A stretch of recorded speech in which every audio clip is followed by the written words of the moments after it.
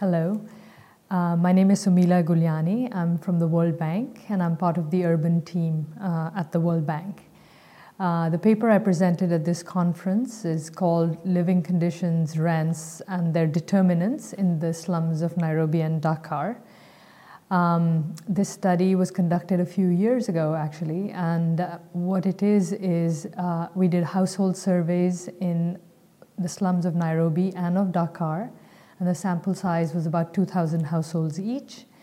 And we tried to use the survey to figure out many different aspects of life and living conditions in the slums. So this paper just looks at a subset of the issues that we examined in the survey. And essentially it has three questions. The first question that it focuses on is, what exactly are the living conditions in these slums, and do they differ systematically for tenants versus owner-occupiers in these settlements?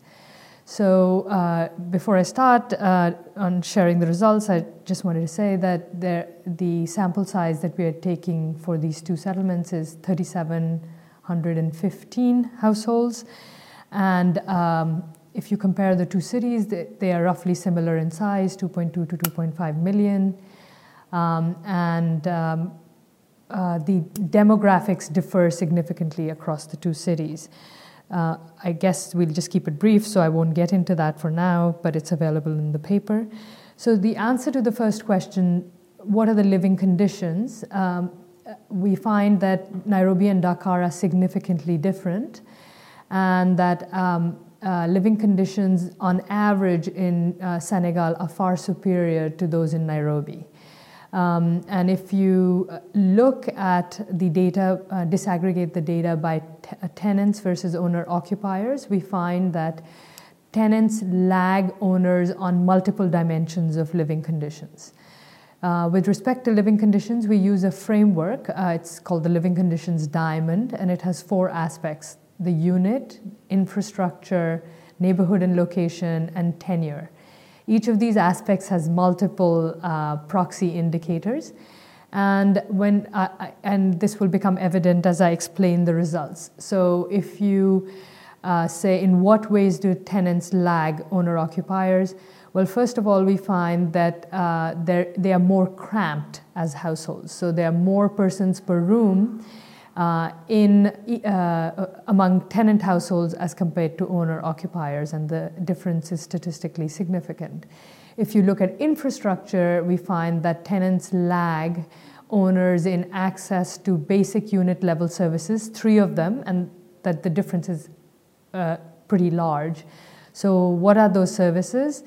Well, tenants are far less likely to have in-house private piped water connections. They're far less likely to have electricity connections, and they have much worse access to toilet facilities, private toilet facilities in the house. And when they're relying on public facilities, there's much more many more households are sharing those facilities if they're tenant households. So just to give you an example, in terms of access to electricity, 52% of tenant households have access to electricity in their homes as compared to 74% of owner-occupiers. In water, so that's more than a 20 percentage point gap. It's similar when you look at water in these two settlements, in these two cities. So they're more cramped, they have worse access to key services. But an interesting finding is there's no difference in neighborhood level services, just such as garbage disposal, garbage pickup, and sewage disposal. Finally, the third aspect of the living conditions diamond on which the tenants lag owner-occupiers is duration of stay, or in their particular houses or neighborhoods. So as you would expect, tenants are much more mobile than owner-occupiers. So in Dakar, just to continue with the example, on average, a tenant stays in a given house for 7 years, whereas an owner-occupier stays for 22. And this can be seen either way. It can be seen as high mobility, as a good, or it can be seen as a lot of pressure to move, and so there is a significant difference in that particular aspect.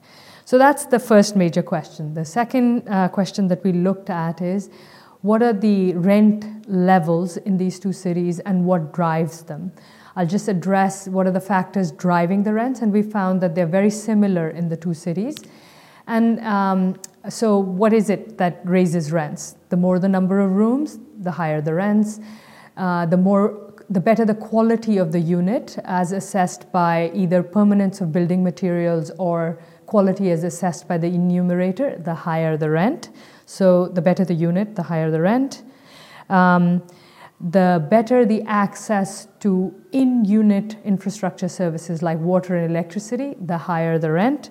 So just for example, I think, what was the data in here? I think access to electricity, for example, raises the monthly rent by 30 and 40% in Nairobi and Dakar. So those were two key variables in explaining rents, and the rent model is actually monthly rent is a dependent variable, and basically this model is a semi-log function, and the independent variables were all of those variables from the 4 dimensions of the living conditions diamond. And it's the explanatory power of this model is pretty strong. The adjusted R-square is about 0.49, which is pretty good. And if you look at the living conditions aspects of the variables associated with the living conditions, about 37% of the variation in Nairobi can be attributed to those variables, and 22% of it in Dakar to those variables. And finally, the final question was, can we say with confidence what is the difference in quality across the two? And we did run some tests, and we used the Blinder Oaxaca wage decomposition approach. And we find that on average, a unit in Dakar is 40% superior in quality to that in Nairobi. And if we hold the quality constant, that is for a given quality of unit, the rents in Dakar are 48% cheaper. So if you have a choice between living in the slums of Nairobi and Dakar, choose Dakar. It's better quality overall, and it's cheaper per unit of quality. So what does this paper tell you overall? The conclusions that are more interesting at a larger level are that tenure matters, but there are 3 aspects of tenure that matter. It's not just whether you own or you rent. In this particular study, it shows that tenants lag, so ownership matters versus tenancy. But we would argue that the tenure mix matters. By that we mean the proportion of tenants to owner-occupiers in a given neighborhood or a given city. And on that, what we're seeing in Dakar is that 74% are owner-occupiers and the rest are tenants, whereas in Nairobi, 92% are tenants and only 8% are owner-occupiers. So that has an impact on the stability of the neighborhoods. And what we are seeing is the duration of stay on average is much lower in Nairobi than in Dakar. So given the higher duration of stay, the greater proportion of owner-occupants in these neighborhoods, we feel that the incentives to invest in these settlements are higher in a city like Dakar relative to Nairobi. So the big conclusion is that when you're studying these kinds of rental markets and trying to understand living conditions, it's important to look at different aspects of tenure, and that although rental is a very large proportion of the overall market in many of these informal settlements, our results tend to indicate that it might be important to have a certain minimum threshold of owner occupancy. And that if it's very low, as low as 8% as it is in Nairobi, it may lead to non-consolidation of informal settlements and much worse living conditions. Thank you very much.